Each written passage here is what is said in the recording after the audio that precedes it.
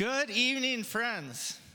It is so wonderful to say good evening and not good morning. Why do we even do morning services? That's what I'm wondering as I'm here. I'm so happy. I'm not a morning person, and all of you are here. Merry Christmas. By the way, if we have not met, my name is Charlie Salamone, the lead pastor here. You know, it's fitting. Let's just start. I have a few words for you. I almost said this morning. It's just habit. Get that habit right out of here. Let's put a Christmas passage on the screen this evening. Let's just start with that. This will probably be familiar to you if you have some church background. Matthew chapter 2, beginning verse 1. After Jesus was born in Bethlehem in Judea during the time of King Herod, Magi from the east came to Jerusalem and asked, "Where's the one who has been born King of the Jews? We saw his star when it rose and have come to worship him." When King Herod heard this, he was disturbed, and all Jerusalem with him. When he had called together all the people's chief priests and teachers of the law, he asked them where the Messiah was to be born. "In Bethlehem in Judea," they replied, "for this is what the prophet has written. But you, Bethlehem, in the land of Judah, are by no means least among the rulers of Judah, for out of you will come a ruler who will shepherd my people, Israel." All right, pause there. So here is a passage, again, a lot of people know, this is known as the coming of the wise men, the three wise men. That's what tradition calls them. If you notice, the passage doesn't say that there's only three of them, and it actually doesn't even say that they're men. Could have been a mix, I suppose. But just for tradition's sake, for familiarity, I'll be calling them the wise men as I refer to them. They actually traveled a long way. They came to worship. They came to see. They wanted to see the child born, and they wanted to worship. They were known as wise because they came a far distance. They came from Babylon, and they must have heard of the prophecies that had taken place, and they figured out that the God of Israel is the one true God. So they came, and they came a long way. Babylon, that's probably where they came from, by the way. They probably came from Babylon because there were some Jewish prophets that were there a long time before that, and the wise men must have noticed the prophecies that the prophets had written down and said, hey, a lot of these things came to be. This prophet must be actually from God. So anyways, they came a long way. I don't know how far you guys came. The Illator Bridge is still out, isn't it? Or that's like, some of you guys, one lane all the way here. I don't know how long that took. These fellows traveled, I wrote it down. They traveled like 1,500 kilometers. I still think in miles, but for your sake, I wrote down kilometers. And anyways, that was before trains and cars and such. So they came a long way. And once more, okay, hear this. I don't know why you came I almost said this morning again. I don't know why you came this evening, but they came because they wanted to worship. That's what they said. And they wanted to see. They could have worshiped from Babylon. They wanted to see him, and they wanted to worship. And I want to put something out that is kind of bold, I think, before I say anything else. That's my goal for us, not just tonight, but for the church. My goal is that we would worship out of seeing, with hearts that see, not just with stories that we've been told and stories we've decided to believe, but hearts that actually see the truth, because that's part of the promise. Part of the promise from God is by the Holy Spirit we would see. So my goal for this evening is that this would be more than just a traditional thing. This would be more than just something you come to once a year, or you come to out of just something that you've done since you were a little kid. But this would actually be worship. And that's something that I think God is going to help us with. And I'm going to pray that God helps me speak some words that might stir things in all of our hearts that will enable us to not only sing the songs, but actually worship from a place of seeing the truth for what it is and believing it. Father God, help me do that, and help all of us Help my heart be open. Help our hearts be open so that we truly can see you, Lord, for who you are. You are good. The truth is good. The gift of God is good, Lord. But our hearts need to be open to see you in your goodness. So work in me, work in us, so I can communicate that from you. Lord, let it be evident that the words that I speak, that the message I give is truly from you, the God who is good, the God who is real, and the God who came to earth as a baby born in a manger. And let that all be evident in your name, Jesus. Amen. So you got these wise men. They came on a long trip. They came because they wanted to see, they wanted to worship. But right away, there's a problem, isn't there? Did you catch it? There's a problem. Well, actually, there's two problems. Mark that. There's two. The first one, very easy to see. The second one, harder to see, and quite frankly, harder to deal with. But let's deal with the first one first, because the first one's easier. The first problem, well, they come into Jerusalem, right? And they say, we're looking for the one who was born King of the Jews. Who gets that message? We see it right there. It's mentioned in verse 1 during the time of King Herod, okay? So they come, and it says it again in verse 3. When King Herod heard that, and that was that the language there is there for a purpose. Notice how they call him King Herod twice. Right away, you can see the problem, can't you? King Herod, king of the Jews, King Herod is sitting on his throne, and some people come in and they say, we're looking for the king of the Jews. And King Herod is thinking, maybe you didn't see the name on the door. That's me, okay? But he didn't say that, did he? Because he knew deep down he wasn't the king that was truly sent by God. He knew that. So instead, he went to the prophets and he said, where is this king supposed to come from? They go back and they read from a prophet that wrote things down about 700 years prior. And if you're part of Westview Bible Church, we've been going through some of the words of this prophet. For the last few weeks, we've been talking about the prophet Micah, the things he wrote down, which is part of the Old Testament. So what he says here is, quoting Micah, Bethlehem in the land of Judah are by no means least among the rulers of Judah, for out of you will come a ruler who will shepherd my people Israel. A king will arise, and this king will be different. King Herod, what is he up to? What is he doing? He's trying to rule out of his own desire for power. That's really normal, isn't it? Isn't that just like human history? Isn't what's going on here the most normal, expected thing you would ever see if you've ever read a newspaper or perhaps a history book? Let's actually look for a moment at some of the words of Micah. So if we could rewind like 700 years, Micah chapter 7, beginning in verse 1, it goes like this. What misery is mine? I am like one who gathers summer fruit at the gleaning of the vineyard. There is no cluster of grapes to eat, none of the early figs that I crave. The faithful have been swept from the land, not one upright person remains. Everyone lies in wait to shed blood. They hunt each other with nets. Both hands are skilled in doing evil.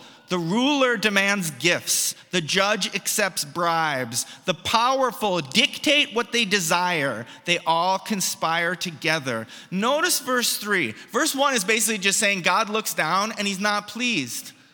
He wants fruit. He wants the things that make him happy. He's looking and it's all empty. It's all bare. And verse 3 is talking about what we see going on in the days of King Herod. Rulers.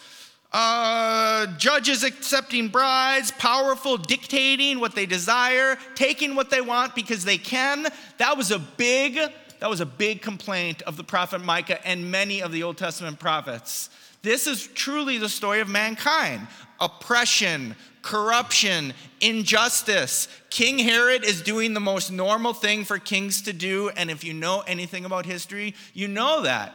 Actually, a lot of this sermon was inspired just a few weeks ago. I was standing over there talking to a couple people after one of our Wednesday nights. They don't even know that the conversation inspired the whole sermon. But a couple guys from Nigeria, Bumi and Tundi were their names. I was talking with them, and they were telling me about what happened in Nigeria, things I never knew.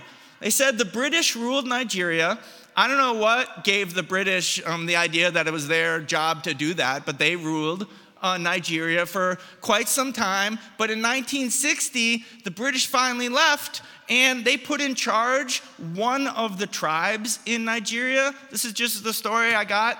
But there were other tribes in Nigeria. And so when the British left, that opened up a whole new set of problems with people doing what people do, right? The same thing that Micah's talking about, the same thing that we all have experienced. One of the things I love about our church is that we have a lot of immigrants. I myself am an immigrant, right?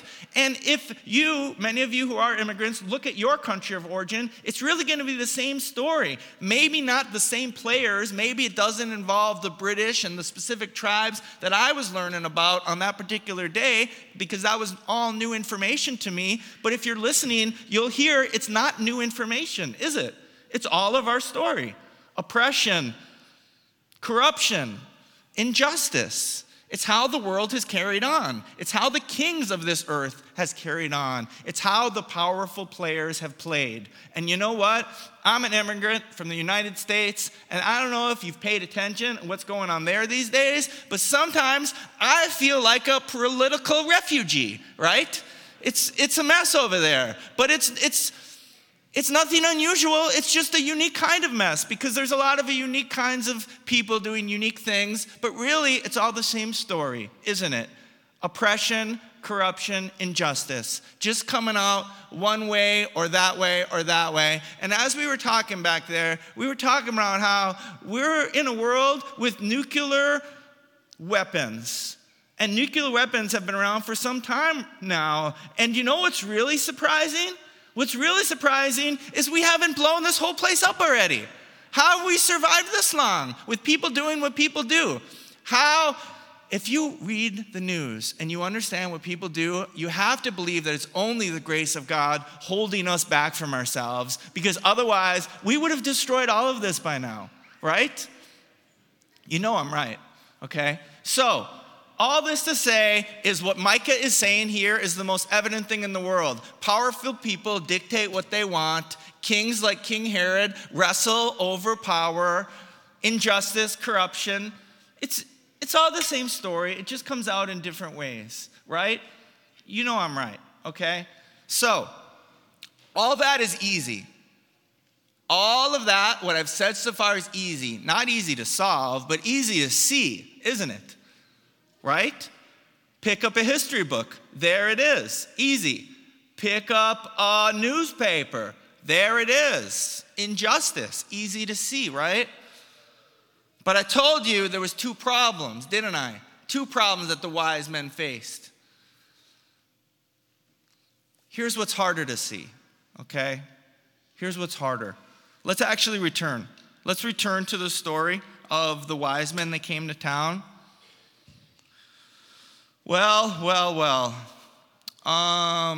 Verse 3, when King Herod heard, he was disturbed. Now, hold on a second. King Herod is disturbed. Why is King Herod disturbed? I like the current administration, all right?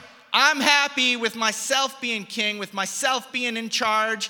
I don't want to hear about any shepherd king that is destined to rule. And here, just 1 second, I need you to do something with me. As you think about the injustice of the world, some of you are more political than others. That's fine. I myself, in my younger days, used to be very, very driven by politics, which I've come to learn is not a bad thing. To be driven by politics is to be driven by a thirst for justice. It's one of the things that God put in us, a desire for justice. So what I want from you is to think about the injustice of the world. If you read a current newspaper, you'll see it. People suffering and powerful people doing what powerful people do. You see it, you feel it. For a moment, I need you to feel a little anger. Is that okay in church? It is okay. I'm giving you permission. Feel a little anger. Feel a little frustration, because I'm going to harness that, and this part's going to be less easy. Like I said, holding a history book in front of you, not that hard to see the problem. Holding a newspaper in front of you, really easy to see the problem. Here's where it gets hard. hold a mirror in front of you, because that's where it gets harder. It's not surprising that King Herod did what he did. It's the second half of verse 3 that really gets me. When King Herod heard this, he was disturbed, and hear this, and all Jerusalem with him. Are you kidding me? What? All of Jerusalem with him? It wasn't just King Herod, but the peoples, the crowds, they also didn't want this king to come? Why would that be? You see, here's the problem. Why has this world persisted with oppression, corruption, injustice? Is it because we just get the wrong people on the throne each time? We just keep getting it wrong? No. It's because they're of the same flesh that we are. The problems that we have are the problems they have. It's just more obvious because they're on a throne. But you see, the problem exists in all of us. They're doing what they do because they are what they are. And we, beloved, we're born in this nature. We're sinners. It's the truth. Why were all the people disturbed by King Jesus coming to town, King Jesus being born? Well, I told you, it's easy to see why Herod was disturbed, isn't it? He was disturbed because he was thinking, what do you mean, a king? I'm the king. I like the current administration. I want to sit as king. And we know that was wrong because he wasn't a good king. He wasn't a shepherd king. He wasn't the king who was rightfully the owner of the throne. We know what Herod did was wrong. But here's the truth, beloved. This baby who was born to be king was not only born to be king of Jerusalem. Hear this, hear this. He was born to be king of our hearts, of our minds, of our thoughts, of our secret thoughts. And now we have a choice to make, just like King Herod. Will we welcome him in as the rightful good king that he is? Or will we follow King Herod and say, I like the current administration better? Do you hear it? Do you see it? This is us. Will we allow him to be king? Because if we're honest with ourselves, if we're willing to hold up not just a newspaper, not just a history book and shake our fists, but if we're willing to hold up a mirror and say, it's me and you, we're the problem. Injustice flows from here. It's not just from there. It's not just kings on thrones. It's you and me. Are we willing to be honest with ourselves and say, we need a shepherd king? Because the good news here, and let's talk about good news, because it is Christmas after all, and there is good news. The good news is that a king would come who is not like other kings, but this king would be a shepherd king who would truly care for his people like a shepherd cares for his sheep, who would not be hungry for power, but would be driven by love and compassion. This is the king that wants to be king in our lives, in our hearts, in our minds, over our thoughts. He's a good king, and we would be good to let him in. He wants to come in. He wants to be with us. He wants to dwell with us. Let's go back to the prophet Micah one more time. There's just a little more to talk about here. Micah chapter 4, beginning in verse 1. So once more, 700 BC approximately.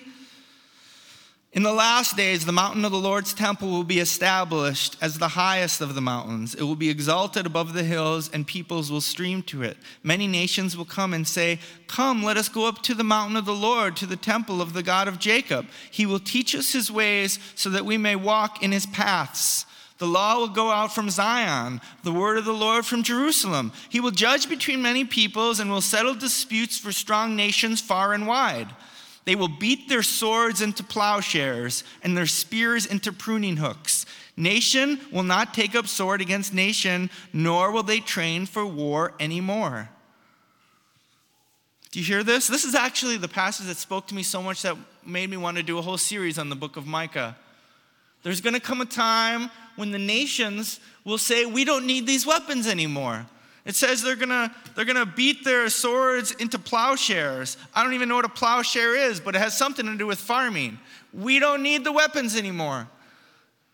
There will be peace on earth.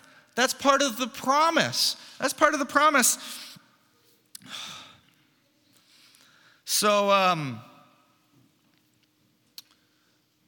if you ask someone today who is a follower of the Old Testament, people of the modern day Jewish religion, one of the reasons that they will give, actually like the reason, if someone who would say, I believe in the Old Testament, but Jesus isn't the Messiah. There are people today that hold to that position. And if you ask them, well, why do you believe that Jesus wasn't the Messiah? One of the answers, usually the answer that usually hear is, Jesus didn't fulfill the promises of what the Messiah was supposed to do. And to their credit, not everything has yet been fulfilled. They would point to a verse like this and say, the Messiah was supposed to bring peace on earth. Look around. Look at the newspaper. Where's the peace on earth? But the problem with that mindset is only looking out there, at the problem out there, and not understanding that the first problem is in here. Yes, the promise is still for him to do what the scriptures say. There will be peace on earth. Here it says he will judge. He'll judge between the peoples. He will come as a judge. But first, before he comes as a judge,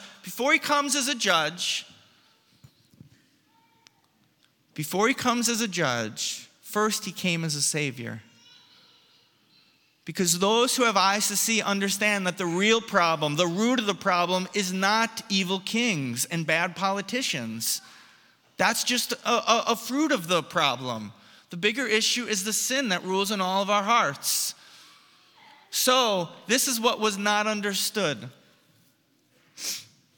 Actually, there was a verse I wrote down when I was thinking about this.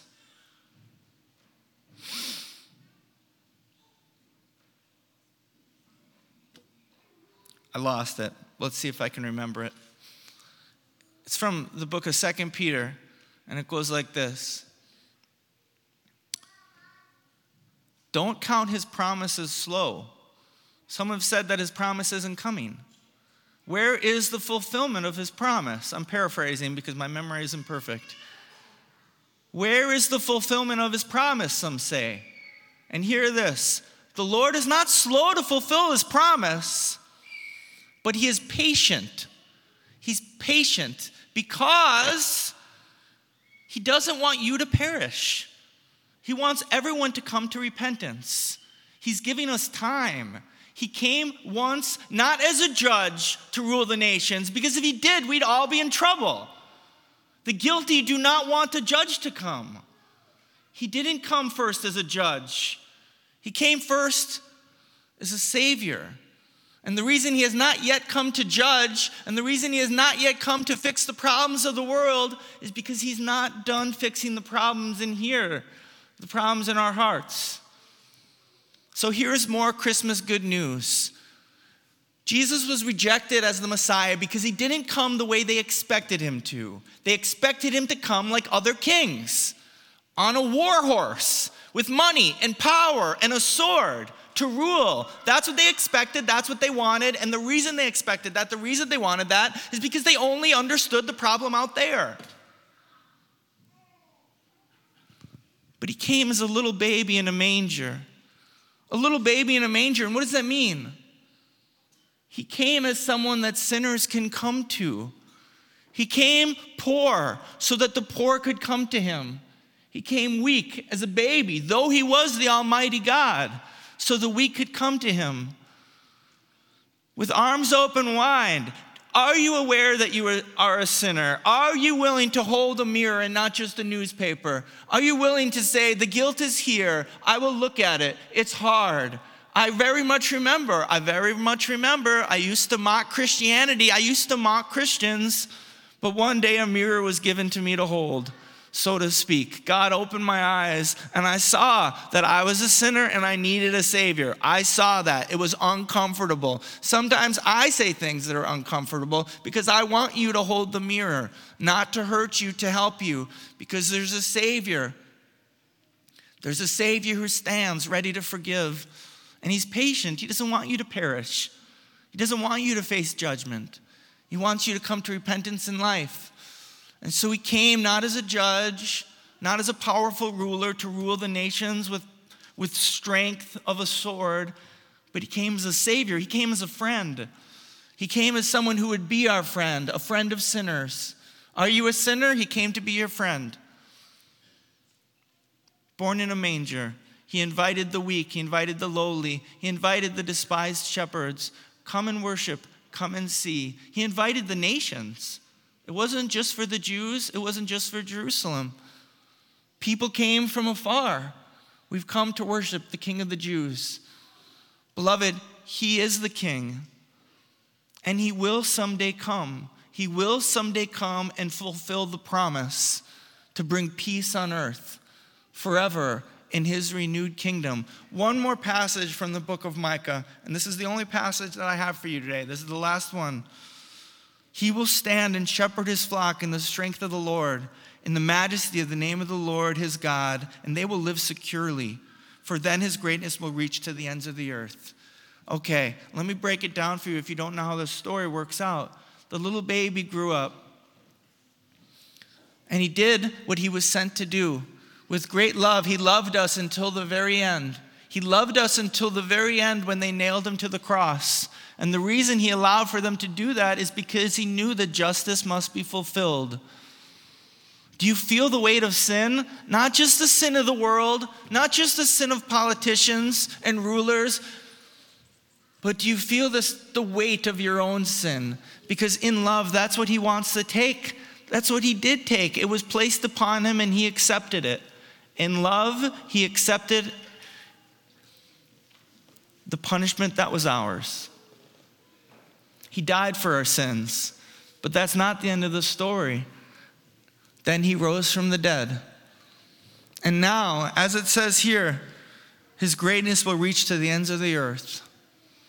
The desire that I have for us, not just tonight, but yes, tonight, but as a church, the desire I have is for what I already told you, for us to see, to not just worship out of tradition or habit or empty religion, but to worship in spirit and truth, for that is what the Father is seeking, those who would worship him in spirit and truth. And so this is what Jesus said. After rising from the dead, he said that John, his friend John the Baptist, he baptized with water, but you'll be baptized with the Holy Spirit. You will be clothed with power. And that's not something for later. Later, Jesus is going to come back, but for now the Holy Spirit is given to the world. Now, the baptism of the Holy Spirit is given. And there's so much I'd like to say about this, but I want to tell you, if this is new to you, and your eyes are just being opened, maybe just a little bit, or you're starting to scratch your head and saying, perhaps there's something here that I have missed. I need you to join us in the beginning of the year because we're going to walk through the book of Acts, which is also called the Acts of the Holy Spirit. We're going to learn how God expects us to see and experience him. They asked him, now will your kingdom come? And he said, it's not for you to know the times or the seasons, but this is what it is for you to know. You will receive power when the Holy Spirit comes upon you, and you will be my witnesses in Jerusalem, Judea, and Samaria to the ends of the earth. Beloved, sometimes when I speak, and sometimes I hope you can sense it, sometimes when I speak, I can feel God's Spirit stirring in me, and it's his Spirit that's enabling me to speak, not as a man, but as a witness by his Spirit's power overflowing. And beloved, so much it's my desire and so much it's my prayer that you would recognize that. You would recognize that me and myself, I don't have it in me to do this. But this is God's heart and God's message for all of us. And the message is good because God is good. The message is there's a Savior. The message is there's a Savior for us. There's a Savior for sinners. He was a baby born in a manger. Who's afraid of a baby? Come, let us come and adore him. The door is wide open. It's wide open for people who don't deserve it.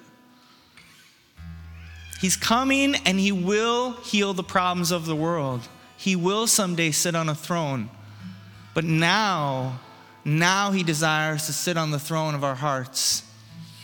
And as he sits on the throne in our hearts, he wants to empower us to be his witnesses, to speak his truth to an unbelieving world, to open the eyes of the blind and set the captives free. Father God, do it today. Father God, do it today. Let today be the day of salvation. Let today be the day that eyes are open, that hearts let you in. Lord, the current administration has not been working out. The current administration has not been ruling with justice. But you are a shepherd king. Come and rule my heart. Rule our hearts and then rule the world. But first, rule in here. We don't want to be like Herod, pushing you away, Lord. We want to let you rule. We want you to be king because you are good.